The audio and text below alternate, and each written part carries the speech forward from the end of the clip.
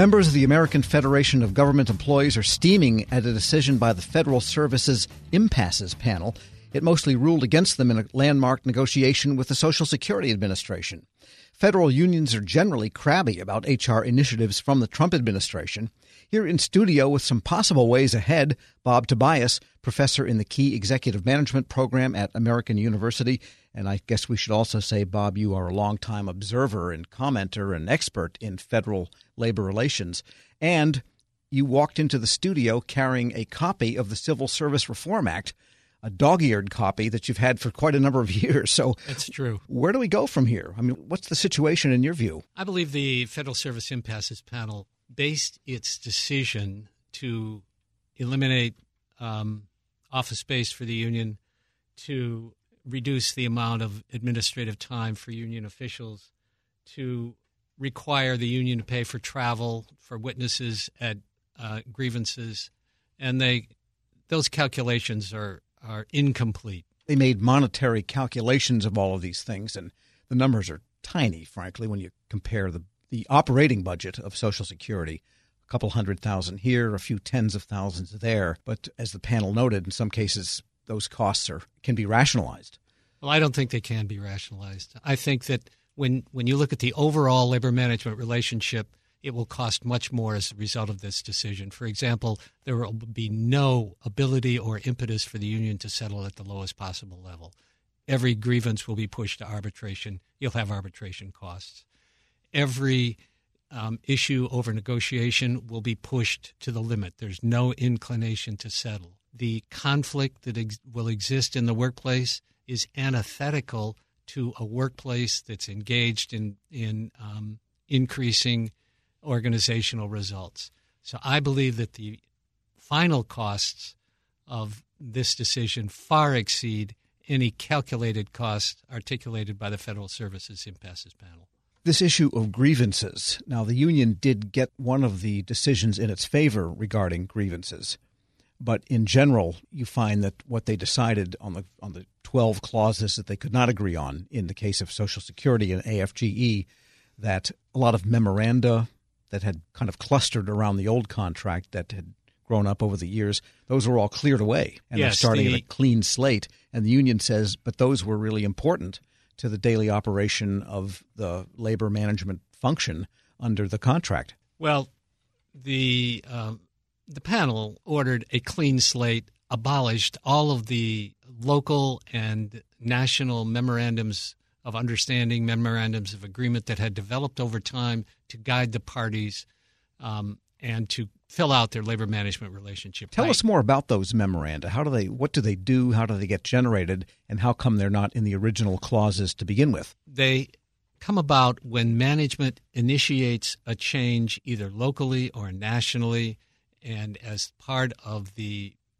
resolution of the change required by management, they negotiate a memorandum of agreement, a memorandum of understanding. Management's obligated to negotiate when it seeks to change things in the workplace. And so these are the result of long-standing issues and problems. If they're abolished, they'll all have to be renegotiated. In other words, these come up as issues not anticipated in the original collective bargaining agreement arise. Then a memorandum might be created to establish whatever new principle was not in the original agreement. That is exactly correct. Yeah, so given human nature, then these same issues are going to come up. And so you're saying that they're going to be back to creating new memorandum anyhow, so why not go forward with the existing ones? That's exactly right. So they're going to come up again. They're all going to have to be renegotiated over time. It's going to cost a ton of money, a ton of time, and while they're being negotiated, there's uncertainty and conflict. It's not conducive to a productive labor management relationship. We're speaking with Bob Tobias, professor in the Key Executive Leadership Program at American University. And what does the Civil Service Reform Act say about all of this? Well, Tom, it says very clearly in the preamble that Congress finds that experience in both the private and public employment indicates that collective bargaining relationships facilitates and encourages the amicable settlements of disputes between employees and their employers involving conditions of employment through their unions.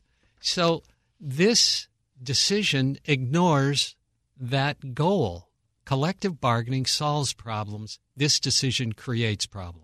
Well, then the question is, are they anti-union, or is it simply Social Security didn't like the conditions of that earlier bargaining agreement? Because I think from the standpoint of the union, if you feel that the person or the entity you're bargaining with is fundamentally anti-union, it doesn't seem like any sort of graceful resolution is ever possible. I don't know whether Social Security is anti-union, maybe so, but what I do know is that Social Security Administration is anti-collective bargaining, anti-solving problems in the workplace with the union who are the employees' recognized representative. Well, that's interesting, too, because if you impute from that, well, this is because the Trump administration, and that accusation has been made. There were congressional hearings involving the head of the Federal Labor Relations Authority, in which Congress members of both parties questioned whether the FLRA is now anti-union or anti-collective bargaining.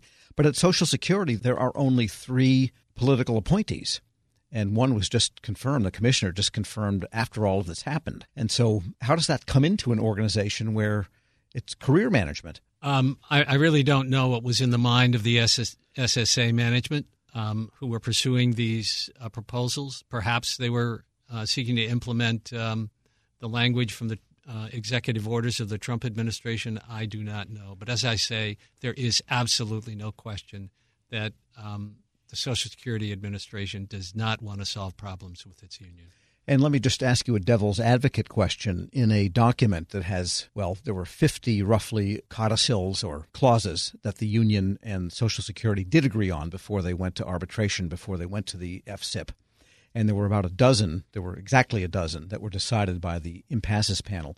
So that's 62 clauses taking up several hundred pages. Can you really have good relations if it has to be expressed as 62 clauses of many, many paragraphs in a 400-page document? Well, I think that over time, collective bargaining agreements increase in size because the relationship is long. So I don't think the fact that the bargaining agreement is large is the issue. The question is, what is the spirit with which it's implemented? Is the spirit to solve problems? Is the spirit to act unilaterally? And I believe that SSA is interested in more ability to act unilaterally and less willing to behave in a collective bargaining relationship. Well, food for thought. Bob Tobias is a professor in the Key Executive Leadership Program at American University. As always, thanks so much. Thank you, Tom. We'll post this interview at federalnewsnetwork.com/Federal Drive. Hear the Federal Drive on demand. Subscribe at Apple Podcasts or Podcast One.